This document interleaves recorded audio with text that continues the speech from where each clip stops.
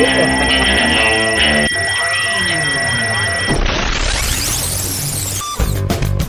and gentlemen, thank you for coming to Comic Book Club Live. Please give it up for your hosts, Alex, Justin, and Pete. Yeah! What is up, everybody?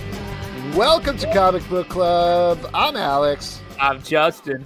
I'm Pete. And we got with us live today. It has been ever so long, probably almost a year at this point. Oh, my God. We got Giancarlo Beefman Prime. Welcome. How are you doing? I'm good. It's been a crazy day. Yeah. Yeah. Just catch us up. Day. Are you Dunkin' Donuts married or are you Hold on. real You are, married? as usual, Pete is like, Pete came out. It was like, to get the other side. You're just jumping ahead to the punchline here. Giancarlo, first of all, welcome. So excited to see you. We have missed you so much while we've been doing the show virtually. Honestly, hearing you introduce us is such a, my heart. I'm crying. Yeah. I haven't changed my Google kind of calendar, so every Tuesday I still get the Comic Book Club tech. Oh, man. You're like, oh, shit. I gotta go. I do appreciate the fact that we still got you in a box over here, so everything feels very consistent. Yes. But as Pete was teasing a little bit over here, as you said, you had kind of a crazy day. Could you set this up? What happened to you or what's going on? Yeah. Dana, what was that you said? Dana, that's your girlfriend, right? Dana's my girlfriend. All right, so about literally a week ago, every Wednesday I talk with my comic book buddies, my buddies who I usually go to the store with every Wednesday.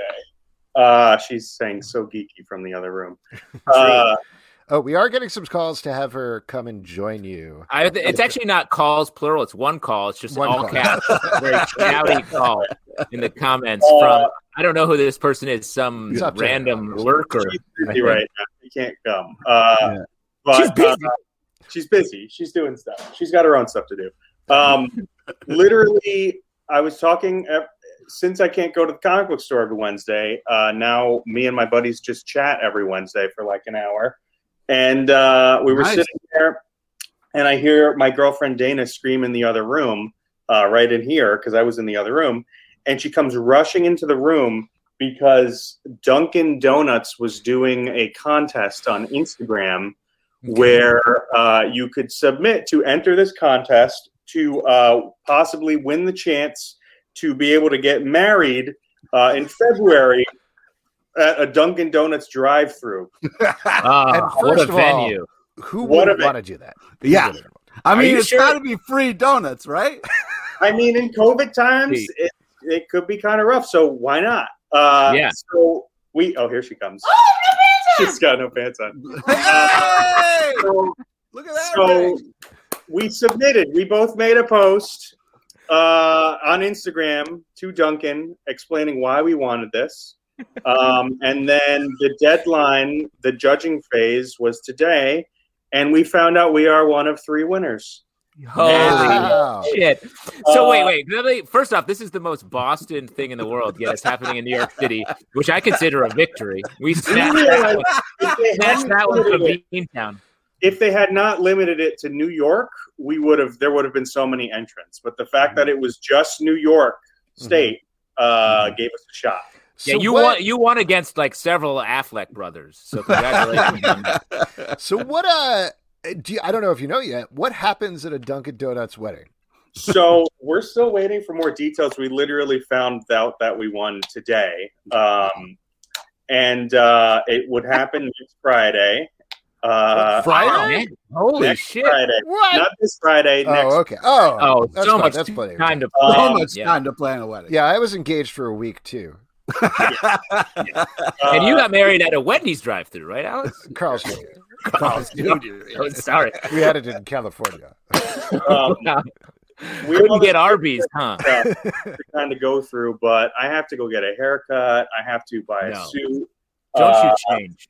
Don't you change. Don't let Dunkin' Donuts change I'm also you. just trying to figure out the thing here. Is it that donuts look like rings? Is that what's going on?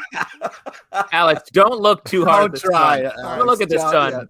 Yeah. I don't know what they were thinking in terms of putting this out there, but I'm grateful for the opportunity. That's the right answer, my friend. Oh, man. That's amazing. So exciting. I love this. And I love that you were here for the show. You're going to hang out for the whole show, which we're very excited about. So I'll tell you what, we're going to invite our first official Real guest. quick, though, would you mind grabbing me a medium coffee, just black? You don't want just...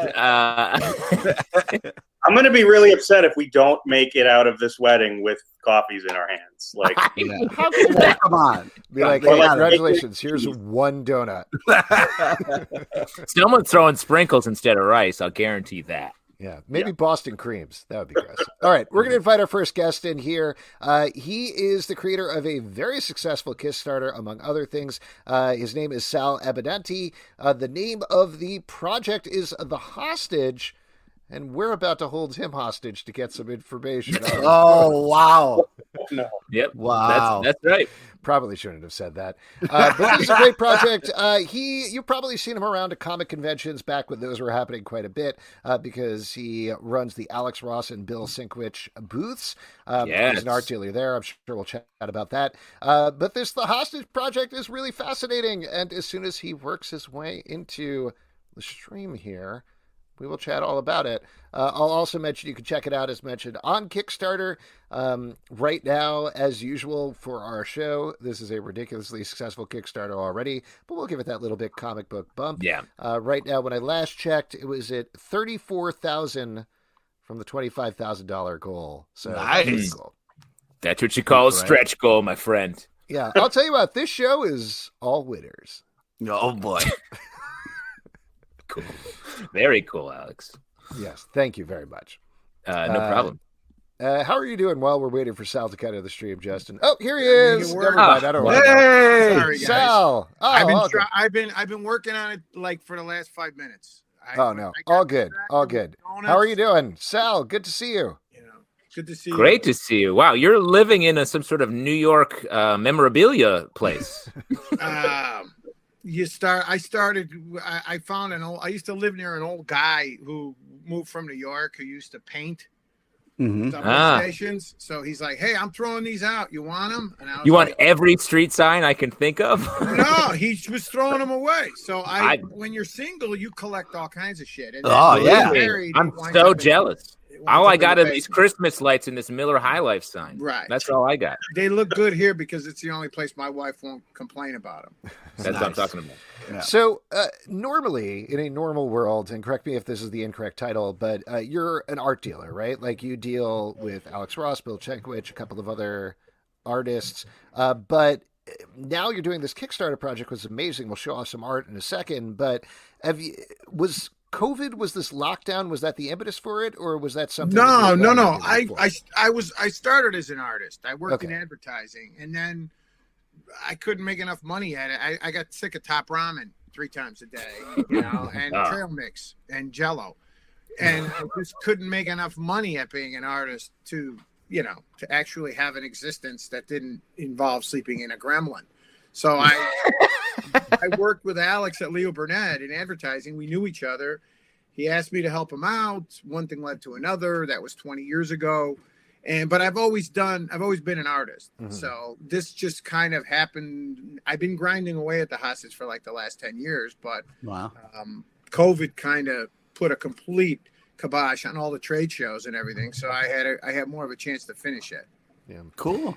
So this has a pretty interesting impetus, a reasoning that goes back to, I think it's when you were 25 or something like that. And taking a trip. I went to Brazil to have a good time and drink, and I thought it was going to be a Fred Astaire movie where it was just on the beach and it was, the Bain de Soleil commercial.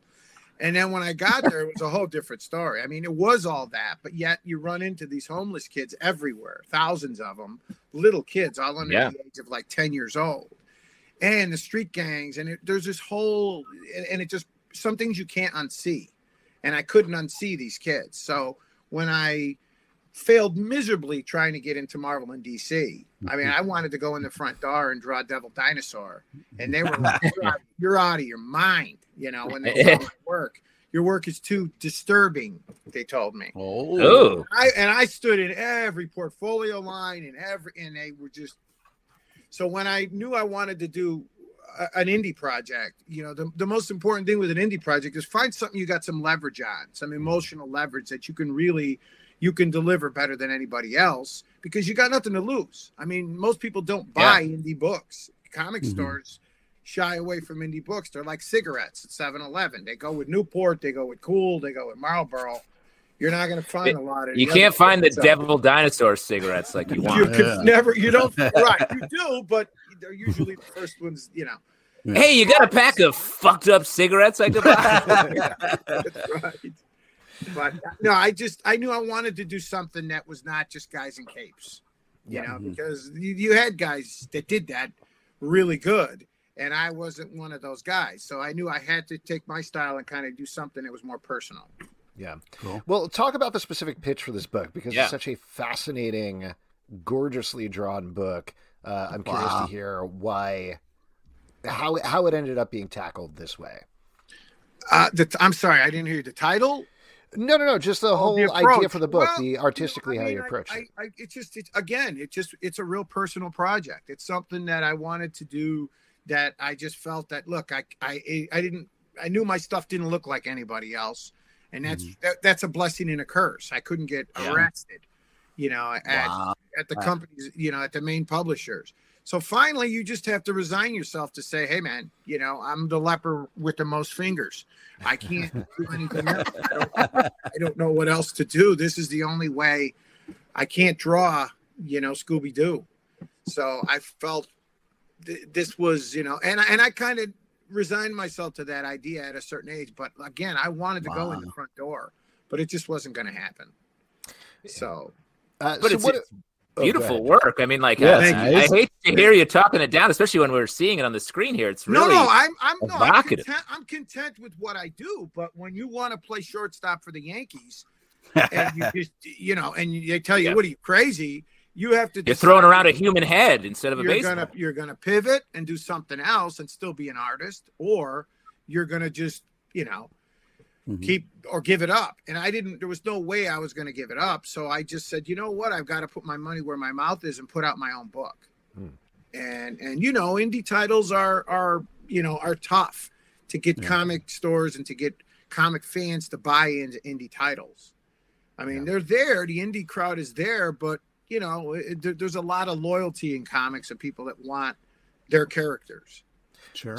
So what's the pitch for the book? What's the pitch line, if you can? It's basically, it's the homeless kid. It basically deals, the hostage is a metaphor for, it's loosely based on the boogeyman, which there's a lot of offshoot amalgam type religions in Rio and in Brazil that came from the slaves and came from the indigenous tribes of the Amazon, and they have these boogeymen that protect children and protect them, evil spirits, from murdered children. And so it kind of that was kind of the basis of where it came from, where these kids, when they're murdered, and they're being murdered every day, but thousands of these kids are getting killed a year because they live on the streets. I felt that there was something there that I wanted to tell a story without patronizing the narrative. I didn't want to go, I know, I'll use homeless kids and then have a Ghost Rider character. So I knew I needed to kind of find something in that was true to the culture of Brazil. And there's a lot of voodoo and a lot of these kind of offshoot religions that exist there that I based the story on. So it sort of feels like you found you drew the content toward your style as an artist to have this story that went into this sort of darker stuff, but was still evocative and from from Brazil. You start it one way and you don't really necessarily see it that way, and then you look back on it and you go, man, when you let it breathe for a little bit, you do realize it's kind of disturbing, like they told me, but there's really, you get to a certain age and you are who you are. But I also, and to your point about indie books versus like mainstream superhero books, it's harder to get people to take a chance. But I do think once people do start to take a chance, it really stands out. And it's like, you got to read this book. This art is just looking at it feels like you have that dream element, and you're it sticks with you when you see it. Well, thank you. I mean, look, at the end of the day, you're into comics because you love it. If you're doing it for the money, forget about it. If you're doing it because you think you're gonna run down the street and girls are gonna throw underwear at you, it's not gonna happen. I'm pretty sure that happens. Well, I'm pretty sure that happens. It's like it's either COVID. I believe comics are either in your blood or they're not. You really have to love this stuff. So that was my main motivation. Was I had to stay in comics. I was able to eat because I was the main pimp for Alex and Bill. And that's a great way to make a living. But as an artist, it's not terribly rewarding. I wanted to always be an artist. I didn't want to just be, the guy with the polyester suit at Sears. So I knew that I had to continue to draw. Yeah. I always keep a pair of my underwear in my pocket in case I see a comic book artist. Some get underwear thrown at them, but you know what I'm saying. With comics, you really got to get into it because you love it and you want to do it. Well, when I see you, I want to say I'll see you at 179th Street in Jamaica Center. I'm going to throw a pair of boxer shorts right at you. Right. We got a question here on Crowdcast for you, actually, Sal. Sal, are you still doing Atomica? Yeah, Atomica was another. It was my a cruder attempt at me trying to channel more of my love for Kirby. I put out a book called Atomica, got his read about 6 or 7 years ago. Yeah. And it was really just me drawing what I would have done had they given me Thor and New Gods, and I played with the Russian kind of Soviet superhero thing. And yeah, I think so. I mean, right now it's all about the hostage, and this Kickstarter thing is like an 800-pound gorilla. I mean, anybody that wants to do it, I recommend doing it, but it's a lot of work. I mean, you've got to be willing to really go to bat for it, and you got to be aggressive, and you got to hustle, and you got to nag people. I mean, you feel bad because you're always, constantly asking. But I also felt Kickstarters. If you want to put a book out or you've got a product you want to put out, it's such a great way to deal with the public directly. I can actually show you some pages, have a little video to explain it to you. Whereas when I put out Atomica, you put an ad in Diamond and you waited to see what happened. You waited to get your orders, and if they were in, they were in. If they weren't, they weren't. You'd go to Midtown Comics and you'd say, "Hey, how come?" And they would tell you to get lost. Like you went to cons and you set up in Artist Alley, and then if you sat next to the guy, Lacey Underall from Caddyshack, nobody bought your book because they were too busy staring at her tits. So I thought I gotta have a more direct way, Yeah. Classic story. Classic comic book story. No, I mean, Artist Alley is getting diluted by so many other things now that if you're really there as a comic creator, it's tough. You've got to, you've got to make the most noise and you got to try to get it out there. So Kickstarter's cool in that sense. And I saw what Billy Tucci was doing and Jimmy Palmiotti and Brian Polito and the guys at Aspen. And they were like, it wasn't about just, hey, we need the money. It's about, hey, let me see if anybody really gives a shit about this. Let me see if there's any traction here. So you can get more of a straight response if they loved it or hated it. And I can live with that, but as long as it gets a fair shake. When you go through Diamond, you don't always feel like you're getting a fair shake. Right. I do want to ask you about the topic of comic conventions, and obviously nobody knows what's going to happen in the future, but given that you do make your primary living off of that, has there been any talk of what potentially comic book conventions are going to be like in either the near future or the far future at this point?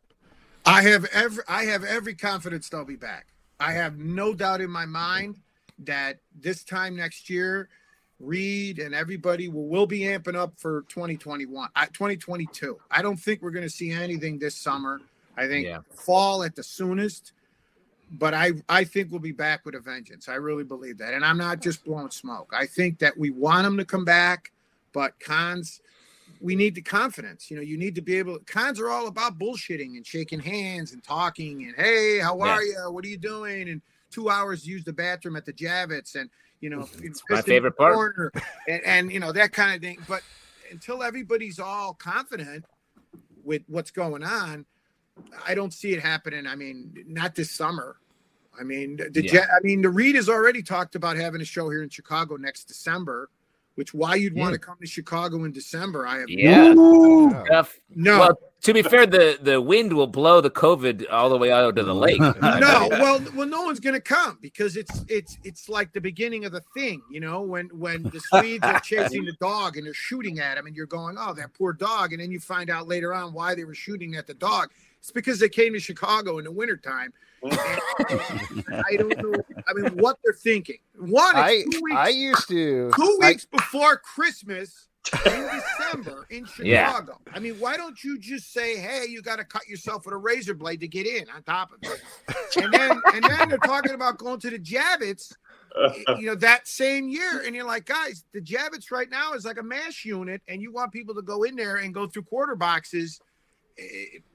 It's not happening this year. I mean, I think you're right. Yeah. I think probably Emerald Con next spring will be the one we talk about. That'll be the first show of the year, and we'll be talking about Emerald, and we'll be talking about MegaCon, and then we'll be the build-up. Now, a shorter answer. I mean, who's going to go?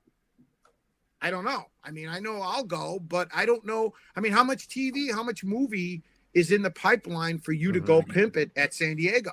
I mean, so much production is all down right now. Well, but I do think they're backed up so much, and I think production's moving forward no matter what at this point. The boys just started shooting this week. I hope so. I mean, I miss San Diego. I miss San Diego. I miss, doing. I don't miss the Javits, but I miss New York. I mean, the Javits is. Well, let me ask you. Let me tell you about the Javits. The Javits is so bad. I had to go to the toll lot to take a shit when I went to because the bathrooms downstairs were like Sen High School. They were literally like my high school. Yeah, I know you're slagging it off. I'm like, guys, this is a world-class city with a world-class convention. You don't have a bathroom. 100%. I know you're slagging it off a little bit, but the only place I will take a shit is the tow lot at the Javits. I had to lie. Really say I came here to get my 62 El Camino and lie. And I go, I'll be right back. Can I use your bathroom? And I ran in the bathroom and I came out and I go, did you got it? He goes, we don't have an El Camino. And I said, all right, I'll be back. And I ran back into the convention hall. That's how good scam. Smooth. As a Javits pro, we talk a lot about the food because Pete over there loves the barbecue on the lower level of the Javits Center. That sounds like a mistake, Pete. Yeah. Okay. No. I mean, God bless you. Yeah. What do you eat at the con? Wait, I just want to mention for anybody watching on video, this is actually a prior recording of Pete. He died 5 years ago. Yeah. We just keep laying in the same clip week after week. But the question was, what's your? But I don't like that. I bet the Javits leaves a lot to be desired. Yeah. And when you go out there to get a cab, it's like the fall of Saigon. When you're out there standing on 10th Avenue, you're standing out there, and it's like, who are you guys kidding? You got to walk to Times Square. Gotta walk to 8. Gotta walk. Yeah.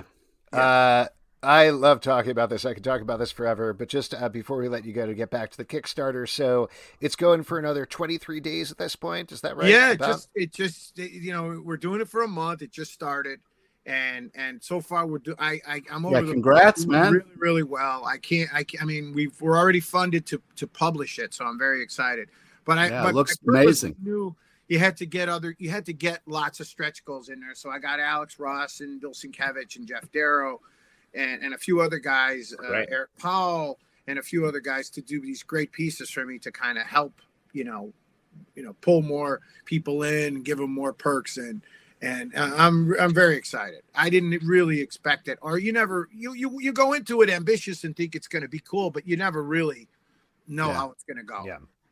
Well, that's awesome. Congratulations. Thank you. So great talking to you. We'll see you at Emerald Con, hopefully sometime next year. Guys, anything you need, I'll tell you where the toll lot is if you need it, but don't. Appreciate that. Thank you. Hey, take care. Have a great night, Sal. Guys, I really appreciate Make an app, Sal. Every con. Call it Shit Starter, and it'll be where you go to the bathroom at any I'll tell you what, that's terrible, and I really hate it. But thank you for suggesting. Once again, Sal Abbinanti, the project is called The Hostage. You can check it out on Kickstarter now. And I'm going to invite our second guest in here. Great guy, very funny writer, really smart writer, too. He is the writer of Dear Justice League for DC Comics and All Ages, a book that is really fun. You should pick up if you have kids or if you don't have kids.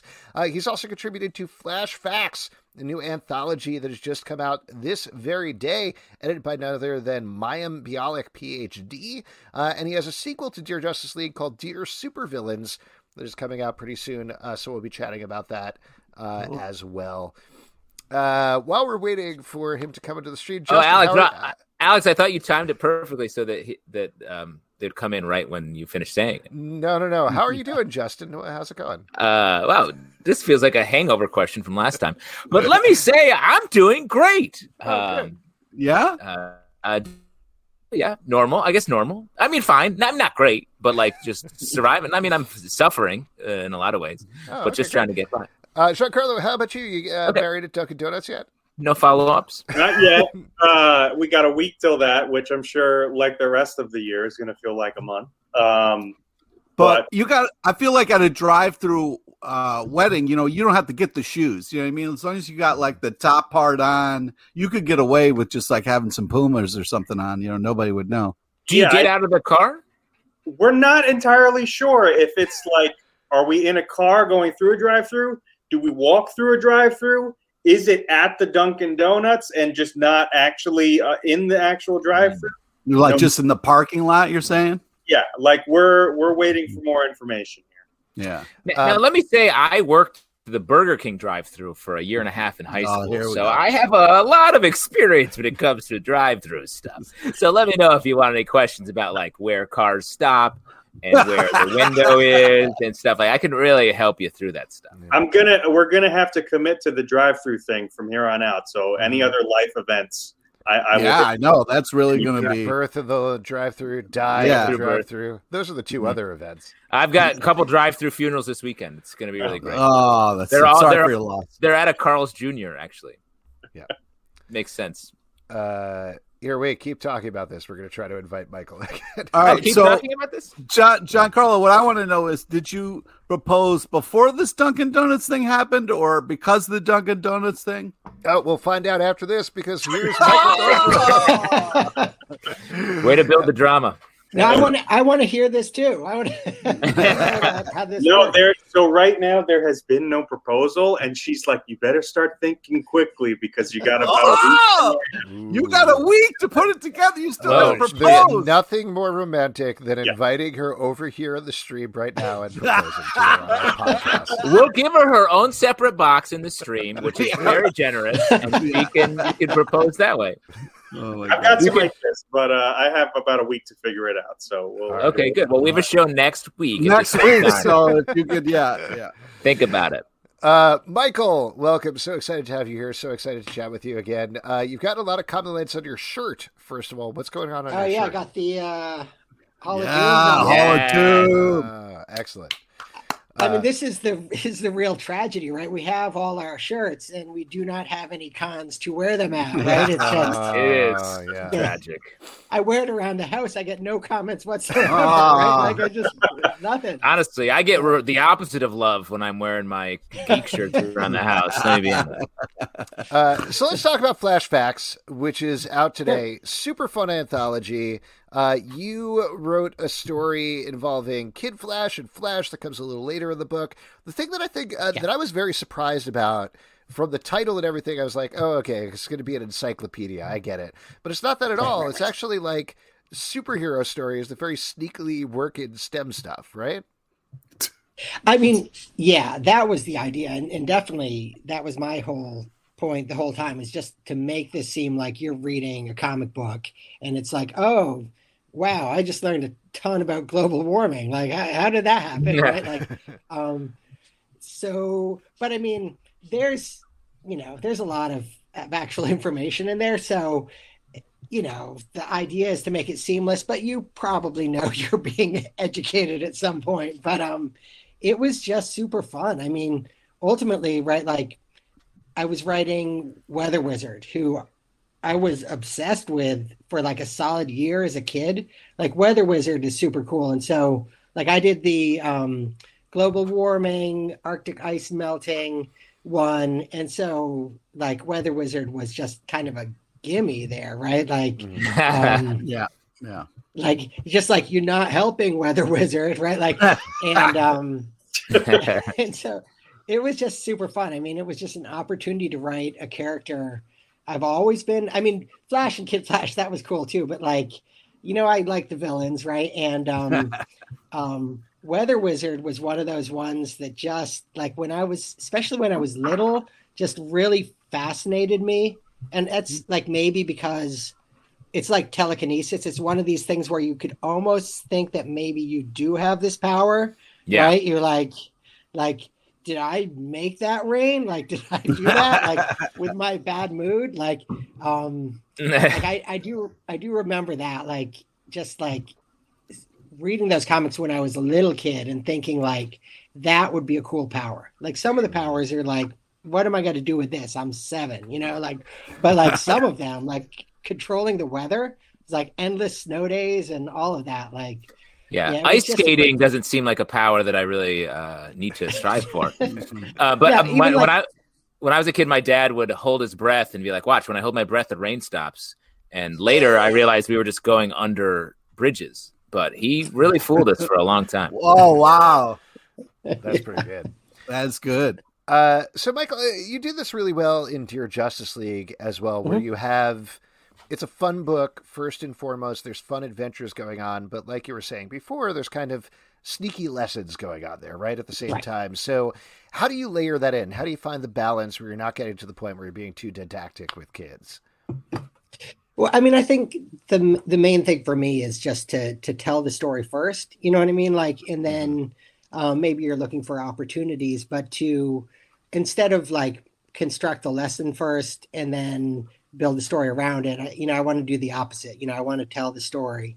And if there's something else I want to do, that's an element that I can include, but I want that, the arc of it and everything to be, story first, action first, all of that. And for me, I wanted to see Flash and Weather Wizard fight, right? So if you just go in with that in your heart, right? Like, then you can you can talk about, ocean currents and stuff like that. And that was actually like sort of a puzzle-like element to like include that. But ultimately, like, just like, what's going to be cool, what's going to be fun for the readers, and just like, kind of like Sal said, it's like, it should be the same thing that's cool and fun for you. You know what I mean? Like these kids want to see the superhero and supervillain fight, and that's what I want to see. You know what I mean? So that's what we did, and that's how we constructed it. And then, there's actually a ton of science in there, but it's like a little bit like if you've got an adventure, it's taking place on like the third moon of Jupiter. I really hope Jupiter has 3 moons. I don't know. But like that's the stuff. Those are the details, right? That you're going to like color the story in with, and it's going to be still cool and fun, right? But like, it's the same sort of thing. Like, this is a Flash story, and the fact that there's some science in there, that's the color, the details, the fun. You know what I mean? Like, and that's the way I approach that. Yeah, I would argue that even having as a writing project, having goals that you have to hit like that actually helps a little bit, because then you're like, I know the points I'm getting to, and I'm just filling in fun to get to this Flash fact. Yeah. Yep. 100%. Yep. Cool. So the way this project is put together, you got Mayim Bialik as the editor. How was she as an editor, and was she a monster? What? Alex, what? I want to get to the real issues here. What are you doing? Alex is the least journalistic of all of us. Let's just say that. I signed just a lot of stuff that said I couldn't say what a complete monster she may have been. Smart to do that. I mean, yes, she was what you would call sort of our fearless leader in this role, like the big captain. Like, we had our editor, also, who just told us what we had done wrong on page 3. That was not her so much, it made a lot of mistakes on page 3, right? But like, tough page. Tough page. She's the big captain, and it mostly was like the like who would be on like a pirate ship? Who would actually beat you?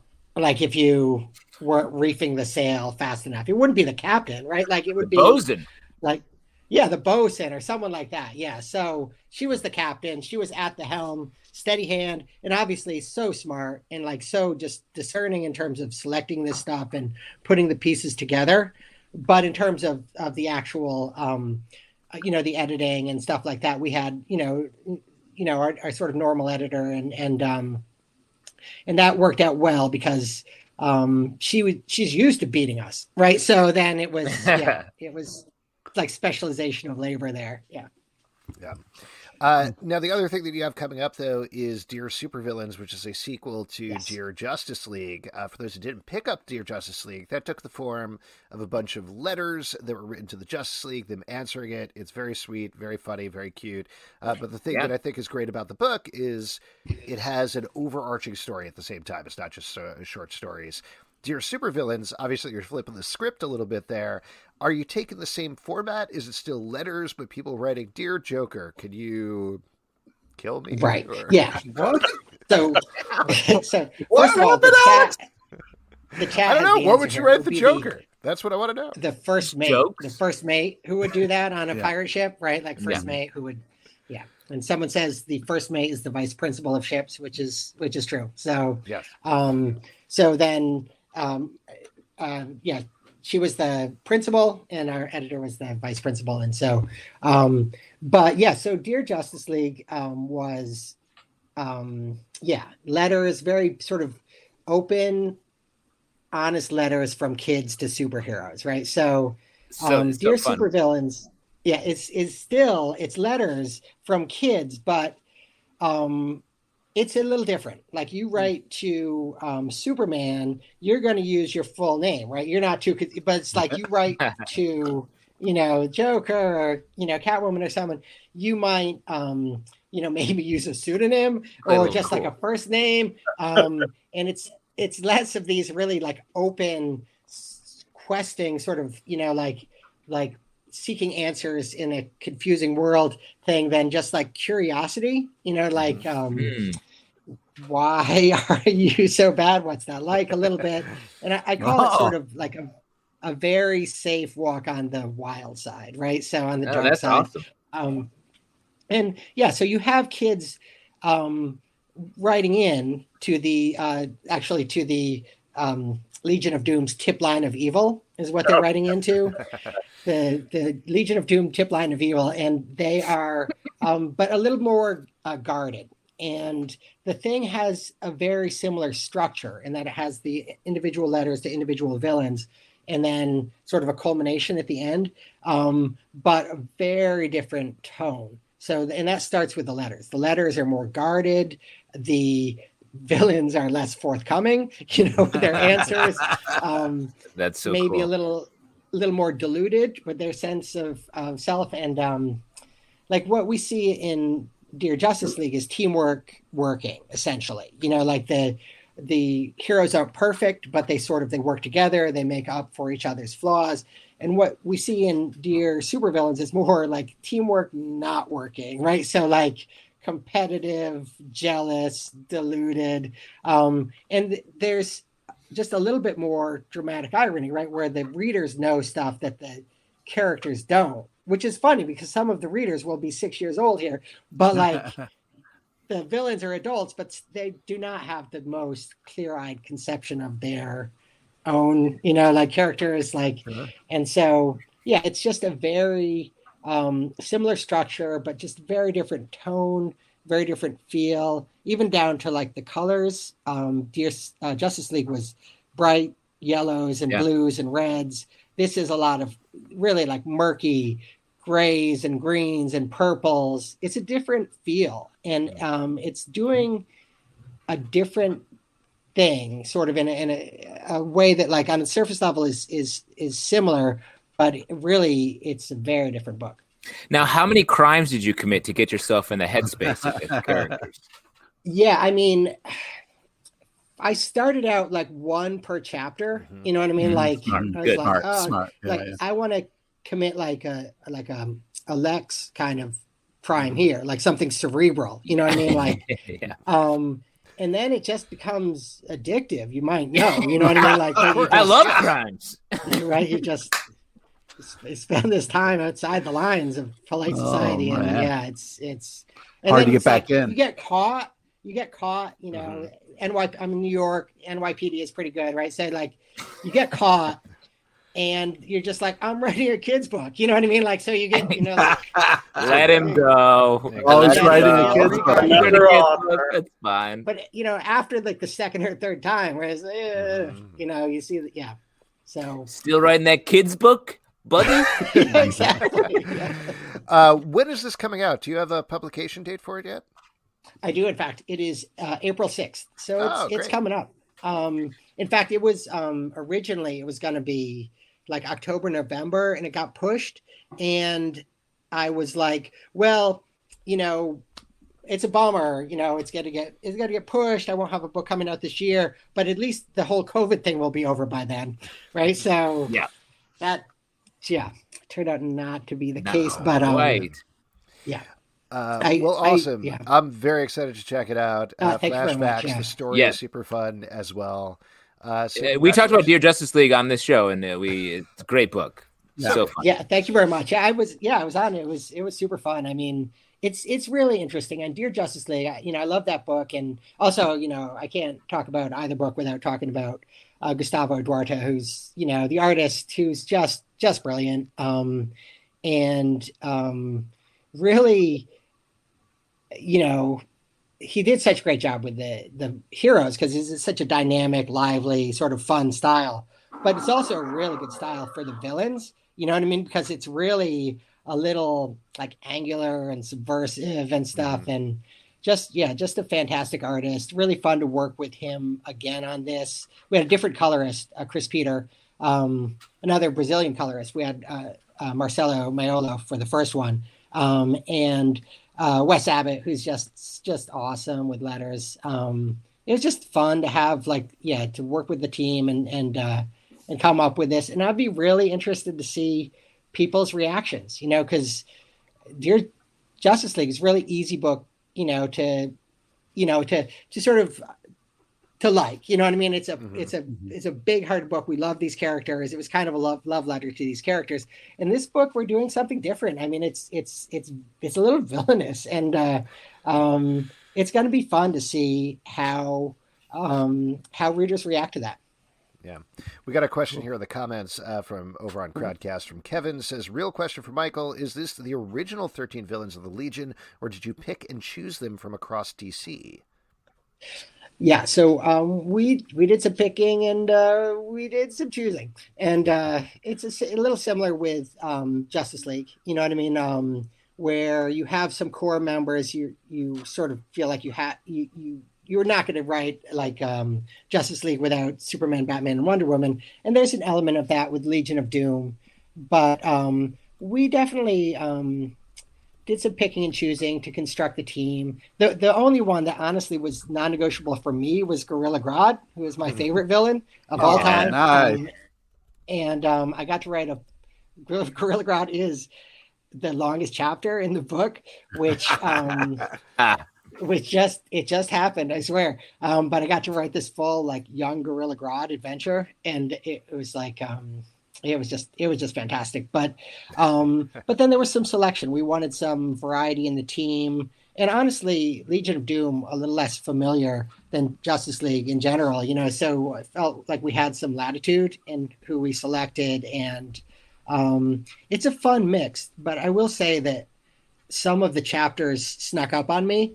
Like Giganta is in the book, and the public isn't like, you better put Giganta in your Legion of Doom book, or you're gonna have trouble, but I love that chapter, and it really snuck up on me. And writing a less familiar villain, it's a lot of open territory, a chance to do something like new, like a new take, and it was really fun to do that. So it's a mix of some very familiar big name villains, some less prominent villains who were still just a blast to write and contribute to the team dynamic. But, in Dear Justice League, it was the team working together seamlessly. And this is the opposite, right? Like it's just how not to be a team, which I think it's very funny, but it's also, and it's a little instructive perhaps. And, but it was still the question of getting the right elements, in Dear Justice League, it was to blend. In this one, it was to create a small explosion, right? So, yeah. Well, very excited to check it out. Congratulations on everything. Congratulations on Flash Facts as well. Thank you very much. Yeah, thanks for having me back. Yeah. All right. Great to see you. Great to see you, man. That was great. Congrats. Nice to see you again. All right. I keep cutting people off. But there you go. Michael Northrop. Hard out. Flash Facts out today, as mentioned, April 6th. Dear Supervillains. I was about to say Justice League, but that's wrong. And folks, now we turn it over to Giancarlo, who's going to play some piano right now. Yeah, a little. It's not on. Wait, we are going to turn to our next section, which is my favorite section because you all make it up. It's your audience question.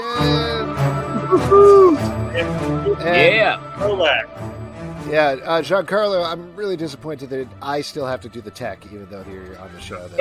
Honestly, come on, man. Guy's got a week to get married. Cut him some fucking slack, dude. You're the worst. All right, fair enough. Speaking of which, wait, we had a question before about the wedding. Pete, I think you asked it right before Michael popped in the stream. Oh, yeah. I asked you if you really proposed or just Dunkin' Donuts proposed, and you're about to kind of break that down. I got to do something this week. Okay. Oh, yes, we did. Short answer. All right. Yeah. There we go. Great. So before we get to your questions, and if you have questions, got an eye on YouTube, drop them in the YouTube comments over there. Over on Crowdcast, I see a bunch of questions and ask a question already, but you can drop them there as well. But first, what are you drinking, Pete? Looks like you're not drinking something deathly today. What's going on? Pete's drinking Smart right there. That's right. A little High Life. Subconsciously, I was like, why do I need to go buy the High Life? Gotcha. Champagne of beers, yeah. Champagne of beers. What does your body feel like not having poison or as much poison anyway? Running well, it misses it. I need, I need it at all times. But that's you gotta mix it up every once in a while. I'll drink that tomorrow night. At your local Mountain Dew store, are they worried about you? Yeah. They're like, hey, where the fuck are you, customer? Yeah. What about you, Giancarlo? Are you drinking anything tonight? Or are you I have Dunkin' Donuts coffee? Oh, Blue Moon here. Nice. Ooh, nice. Belgian white. White. I got some Southern Tier New Juice IPA going on. New Juice? New Juice, NU.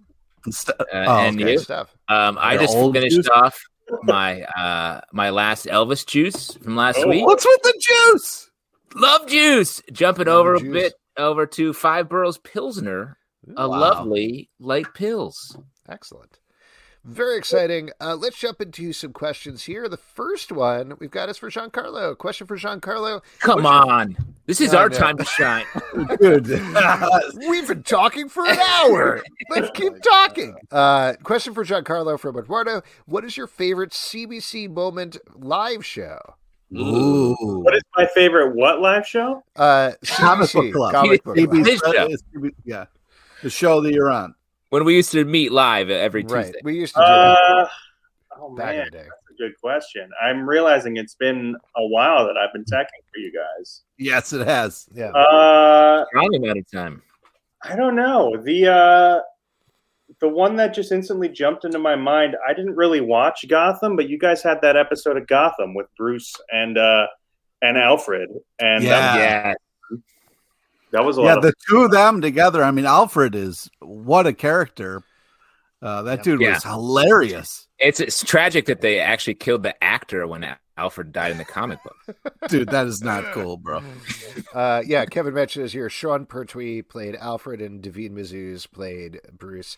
They were both very funny, very odd. They were. They were like buddies, and they're different ages, obviously. Yeah. Question here from YouTube. Nelson Martinez says, have you guys checked out The Little Things yet? If so, what do you think? I'm thinking about seeing it in a theater. First of all, very brave of you, Nelson. I've got a lot to say about this movie. Oh, here we go. Really? Wow. Yeah. All right, first off, the lineup is unbelievable. Okay. You see the preview and you think this is going to be amazing. It's Denzel teaming up with the fucking, what's his face? Rami Malek. Yeah, Rami Malek. I was going to say. It's got a fucking awesome lineup. Denzel Washington, bunch of other guys. Other people I don't know the names of. And I'm not interested. I totally blanked on it. Because I almost said, Mr. Robot, guys. But anyway, so you're like, oh, man, they're going to take down fucking creepy-ass Jared Leto, you fucking creepy guy. And you're like, this is going to be so great. You sit there. On, just to check, Pete, are you about to spoil the end of the movie? Yeah, don't spoil yes, it. I am going to spoil. No, because don't waste your time. Don't waste your time. You can't get it fucking back. What the reveal is, I was so fucking pissed, and it was just such a retcon. It's like, we don't need more movies about shitty cops. We know what's going on. We don't need this right now. I did watch that movie, and I agree it wasn't great. Jared Leto's hair was so moist, problematically moist throughout the movie. And yes, Joe in the comments is talking about Natalie Morales in the movie, and she's in the movie. She's in the movie not very much. There's a great, I think I saw her on Twitter talking about how she was shooting this at the same time she was shooting something else and was doing days and nights, and then a ton of her stuff got cut from the little things.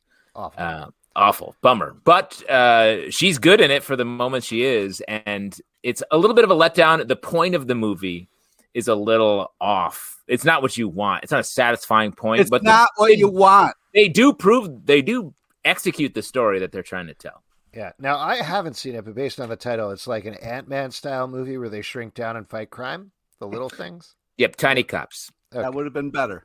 That would have been better. I'm into it. I'll watch it later tonight. Question from Kevin. If you got carte blanche to have a theme wedding or vow renewal, what would your dream theme be and how would you do it? I think for me, probably Dunkin' Donuts, and I'd do it in a Dunkin' Donuts drive-thru. You go now, Giancarlo. Oh, man. Oh, God. How about John Carpenter's The Thing? Ooh, oh, Jesus. I love that. That's intense and That's terrible. a terrible idea. Just invite a couple of your close friends and slowly kill them off over the course of the wedding. Yeah, that's fun.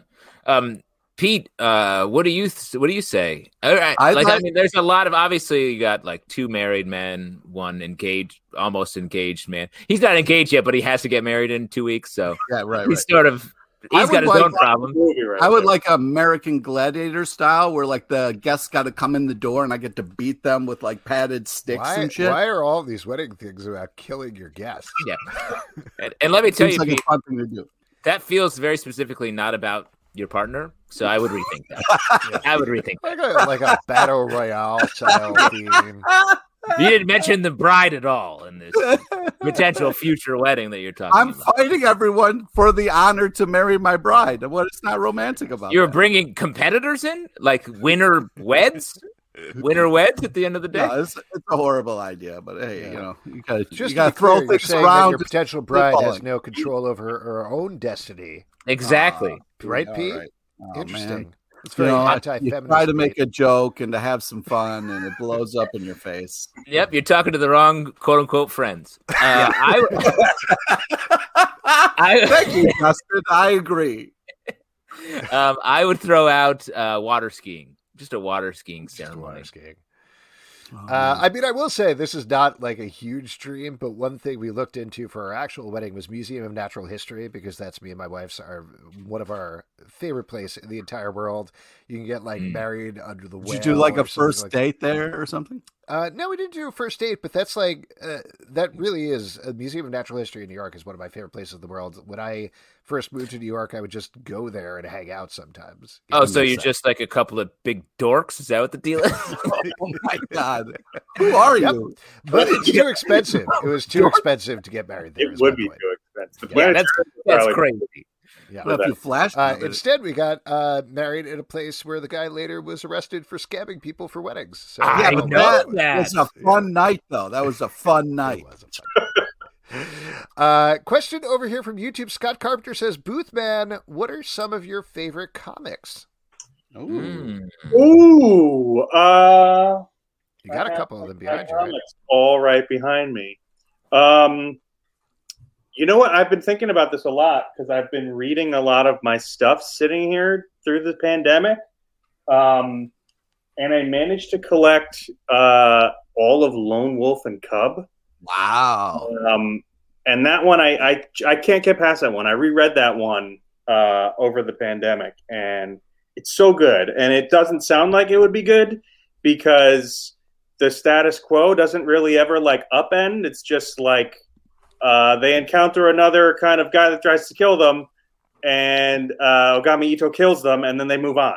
That's kind of the whole book until it ramps up towards the end. But it's so good. What's cool about that is if once Dunkin' Donuts gives you a baby, you'll be able to sort of live that on your own. Yeah, sorry, they call them Munchkins, Justin. Munchkin, yeah. Giancarlo and Munchkin. They're human children, though, right? Yeah, that's why I don't order them. Yeah, they're Munchkins because they're like the whole of the human. They come out of the whole. Oh my God, Alex, wait, I'm interested in this. Keep talking. I'm trying to think of who what are else. you? Do you have any photos of what you're describing, Alex? Yeah, hold on. Gotham Central is always good. Great answer. What else? Fear Agent. I like Fear Agent. Yeah. Yes. Yeah, those are that real crazy Jonah Hex run. Yeah. That was Justin Gray. Justin Gray and dude. Before New 52. I managed to collect all of that too. Oh, and the other one is Akira.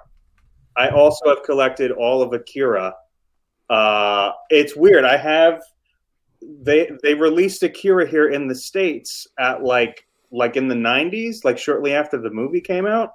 Mm-hmm. And I guess Marvel had some help in it. And this version that they released here in the States, they actually released it in like Wolverine in it.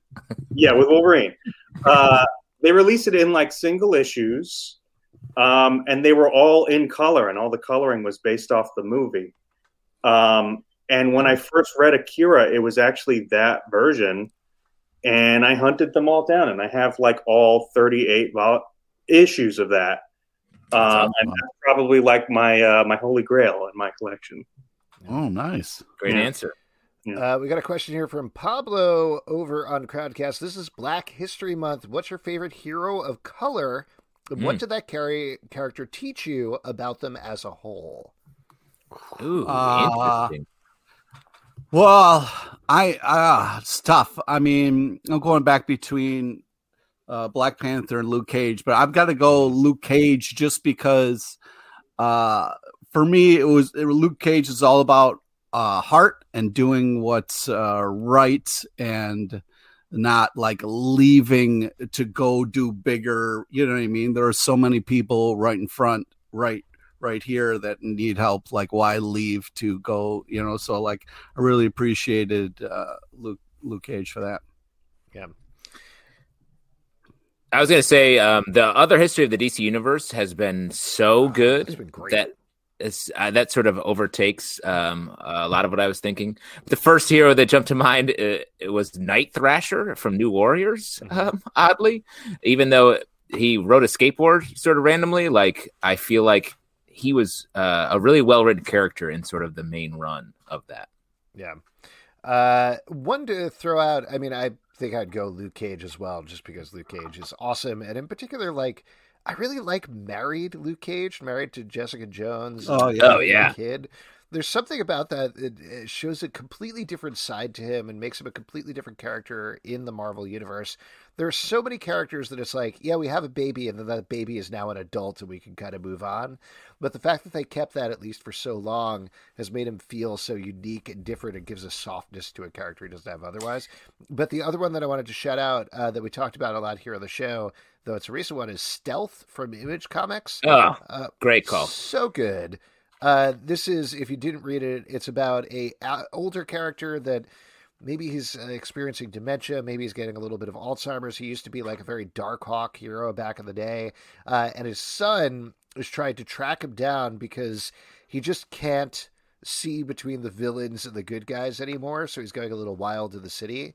And it's a really beautiful, really heartbreaking story, but that ties up with this very neat sci-fi twist at the end that works very, very well. Great book. And while we're talking about books, we talk about a lot in that same vein. Excellence is an excellent book that very much is just a great book, but it's also about blackness at its core, and it's just a great read.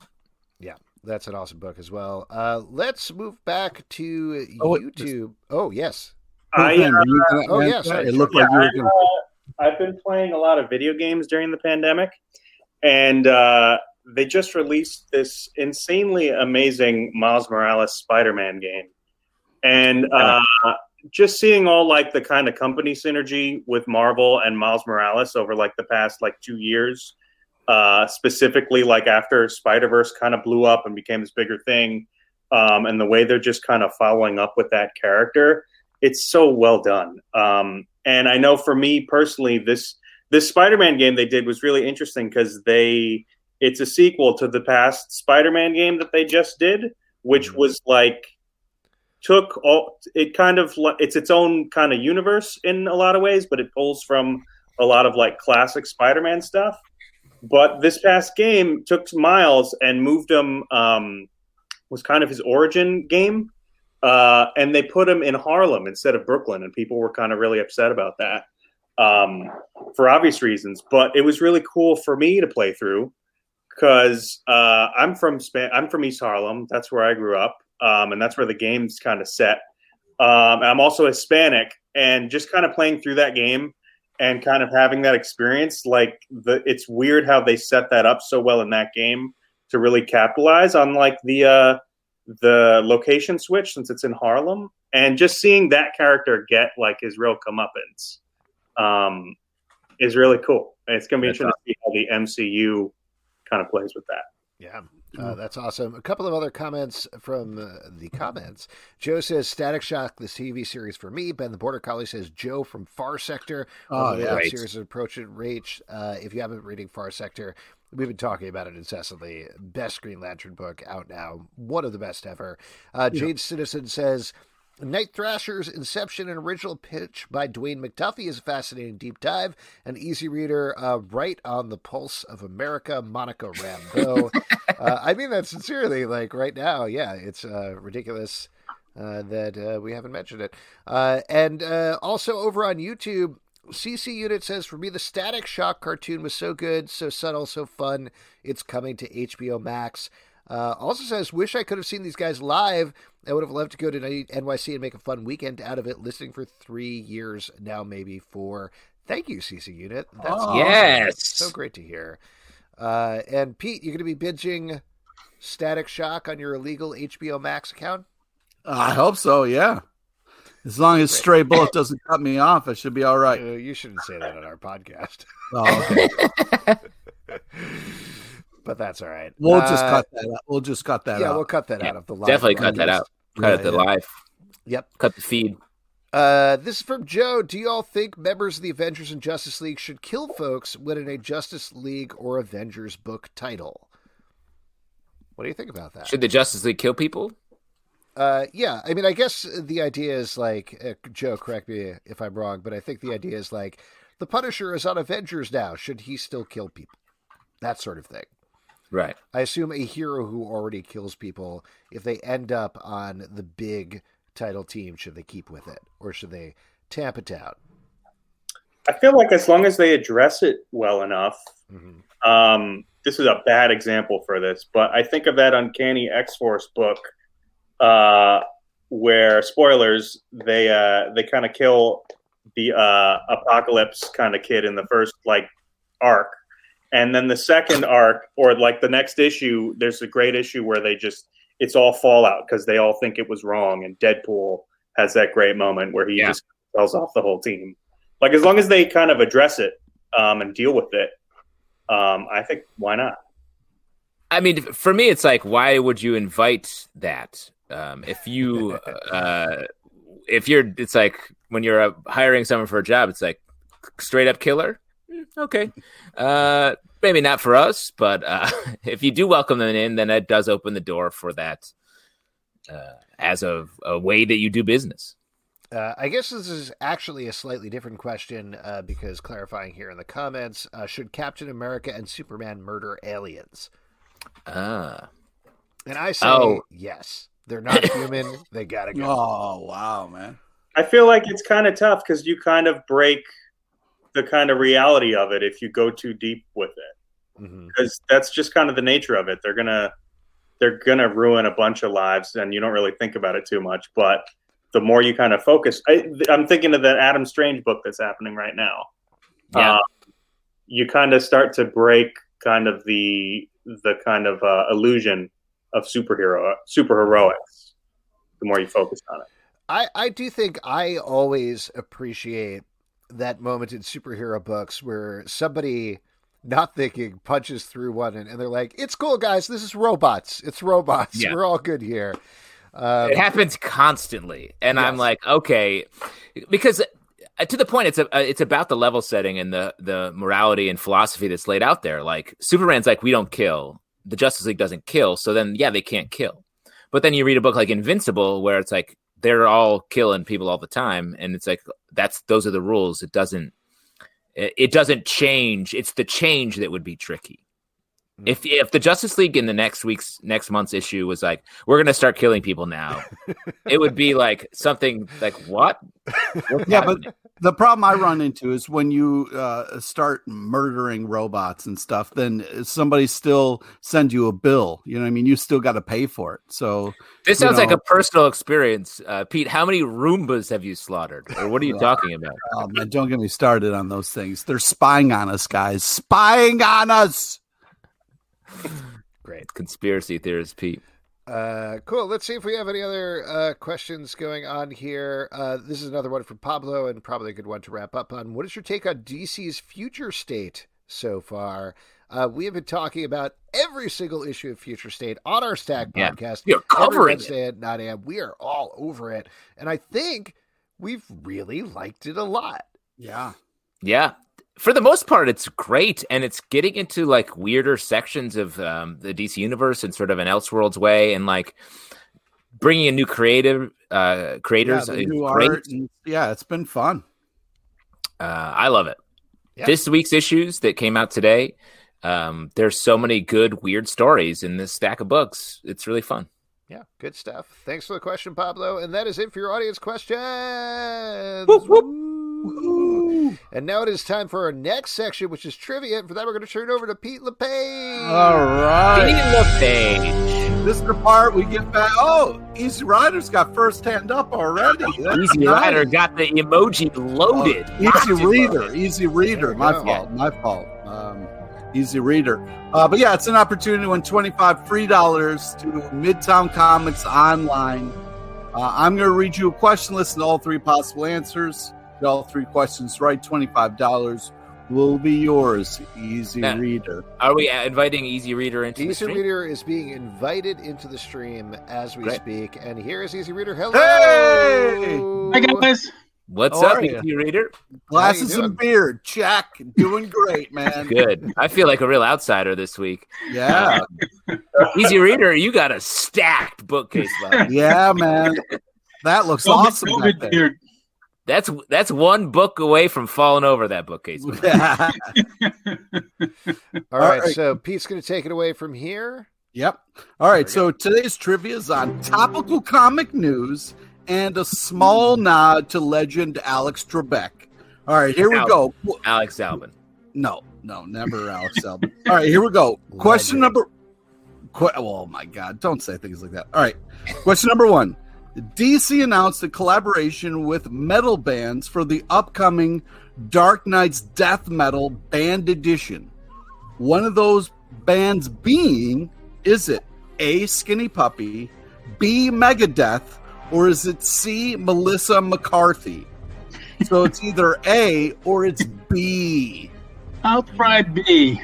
B is correct. Megadeth is going to be in the Dark Knight's Death Metal Band Edition. I mean, why not, right? You help from the crowd with these metal questions. Yeah. Hey, I'm glad to help. Let her player play. All right, here we go. Question number 2. 25 years later, IDW is bringing what hit back in comic book form? Is it A, Transformers Beast Wars, B, Transformers Generations, or is it C, LL Cool J? So it's either A, and you are closer to $25, or you could pick B and be completely wrong. I wish it was LL Cool J, but I'll go with A. I hear you, man. I hear you. He I hasn't gone anywhere. You don't need to bring LL back. He's right here. I like how hard you hit the J on LL Cool J, Pete. I appreciate that as a J name. All right. All right. Here we go. For Marvel Heroes Reborn, who is the only one who has memory of the world the way it is? Is it A, Blade, B, Bruce Banner, or is it C, John Forsyth? So it's either A, Blade, or you could pick B and be Bruce Banner. Blade. And yes, you were correct. And yes, Kevin, I picked a name you would know. You wouldn't see coming. John Forsyth's up in your grill piece, Kev. This is an entirely unrelated thing. Easy Reader, thank you so much for jumping in the stream. You just won a $25 gift card to Midtown Comics. Shoot us an email at comicbookclublive@gmail.com. We'll get that right at you. Thanks for coming to the stream. Thanks for having me, fellas. All right. Thanks for coming, Easy Reader. And let me just briefly throw it. Let me just, if anyone doesn't know, let me recount the details of the interaction that just happened. Please. Pete handles trivia. He developed a second quiz with the third answers amounting to a movie that is featuring another actor, in this case, Alex Trebek, actor being used very loosely. In our comment section, Kevin guesses the third actor because Pete is very predictable. Pete has then taken the gauntlet away from Kevin and is now putting in basically non-actors in to try to fool Kevin from guessing the third actor to win the quiz before Pete can even finish the second quiz within his first quiz. Yeah. Is Kevin, that accurate? just to mention, said Cameron Diaz, Pete, I want you to be honest here. Mm-hmm. Was your first thought for the third question Cameron Diaz? Nope. Liar. Yeah. No, not lie.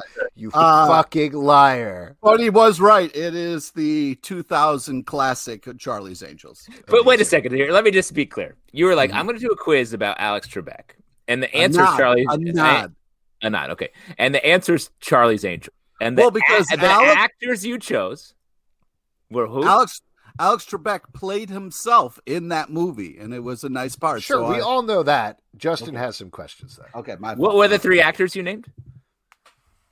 It was Melissa McCarthy, LL Cool J, and someone had it right. It would have been Bill, first stand-up guy. Bill. It would have been Bill Murray, but I put John Forsyth because that made me think of Riverdale. Pete had a clench. Interesting. When I think of Charlie's Angels, I always think of the stars, Melissa McCarthy, LL Cool J, and John Forsyth, of course. All right, there we go. As we all know, tomorrow is New Comic Book Day. Unless you're talking about DC Comics, they're already out. But what are you looking forward to, Pete? Well, I'll tell you what. The surprise thing that I'm really looking forward to is Fear Case number 1. And then, of course, Teenage Mutant Ninja Turtles, Jenica, number 4 of 6. Justin, what about you? What are you looking forward to? A lot of good stuff out there this week. I'm going to throw it out to Runaways. Gotcha, Alex, number 33. Super fun book. They really are. It's just the way they've taken this story is so fun and so surprising and really true to the characters in a way that I just didn't expect. And I love the book. Yeah, I'm going to throw it out to the Comic Book History of Animation number 3 from IDW. We had Fred Van Lente and Ryan Dunleavy on the show just this last week. It was such a pleasure to talk to them. And this book is great. It's just fun, informative, right in my wheelhouse. I am having a blast reading it. And you can check out all of those reviews, or most of those reviews at least, in our Stack podcast Wednesdays at 9 a.m. Oh, before Giancarlo, sorry, is there anything you're looking forward to? I don't know. Alex. How dare you, Alex? I'm actually a little behind on my books because I get them delivered. They just get delivered weird. I'm not all up to date, but I think I've been really enjoying the Walking Dead Deluxe. Mm-hmm. I think there's a new issue. They just switched. They just did the artist switch, and I was wondering if the colors were going to kind of change with that. And the last issue, this looks so good with the new artist. And it's just been really good. All the back matter in that book has been really interesting to read. So I've been, and let's go around. And are there any donuts we're looking forward to tomorrow? Yeah. In The Walking Dead? Yeah. Well, actually, Giancarlo, other than getting married, is there anything you want to plug? Anything people should check, go to check you out? Really, I'm just kind of surviving during this pandemic like the rest of us. Sure. I don't know, just trying to keep my eyes on the other end of this when we all come out of it. But are we all going to your Dunkin' Donuts to watch you get married? Like, what's I really up, thought you were going to say, are we all going to come out of this? Yeah, right? Alex, dark place. The reality. No, I think the whole deal with this wedding is that it's going to be COVID kind of free and like socially distant. So I don't think anybody's going to be there in that regard. Like it'll just be us and the Dunkin' people. We're going to tip the people at Dunkin' like furiously. We're just going to throw 20s at them. That's awesome. But if one of us were to get a job at this local Dunkin' Donuts, exactly, we could definitely attend in that case. Yes. All right. I'm so excited for you. That's amazing. And folks, congratulations. That is it for this week's show. A couple of things before we go. First of all, thank you to our amazing guests for coming on the show. Thank you to Giancarlo. Thank you to Boothman for coming on the show. Yeah, great to see you. Great to see you. Also, thank you to Sal Abbinanti. You check out The Hostage on Kickstarter, Michael Northrop, Flashbacks, and Dear Supervillains. Check out those. Next week on the show, we're going to have two more amazing guests for you. Chip Zdarsky and Jason Liu are going to be here from Comicsology's Afterlift. I'm sure we'll sneak in some other questions for Chip Zdarsky. We're going to probably throw some Daredevil questions in there. Just a couple. We'll see what happens. And finally get a straight answer about, is Foggy Nelson cool or not? And I think we know the way that's going to go. It's going to go real well. A couple of other podcasts. We do Riverdale After Dark. Our Riverdale podcast goes up Wednesdays. Umbrella Podcademy is starting to wrap up. Our Umbrella Academy podcast going on Thursdays. Marvel Vision, our Marvel podcast, currently on WandaVision on Fridays. American Godcast, our American Gods podcast on Sundays. Patreon.com/Comic Book Club to support the show. iTunes, Android, Spotify, Stitcher, or the app of your choice. On Twitter @Comic Book Live. ComicBookClubLive.com for this podcast and so many more. Until next time. So many more. Good night. Good night, guys. Thanks for being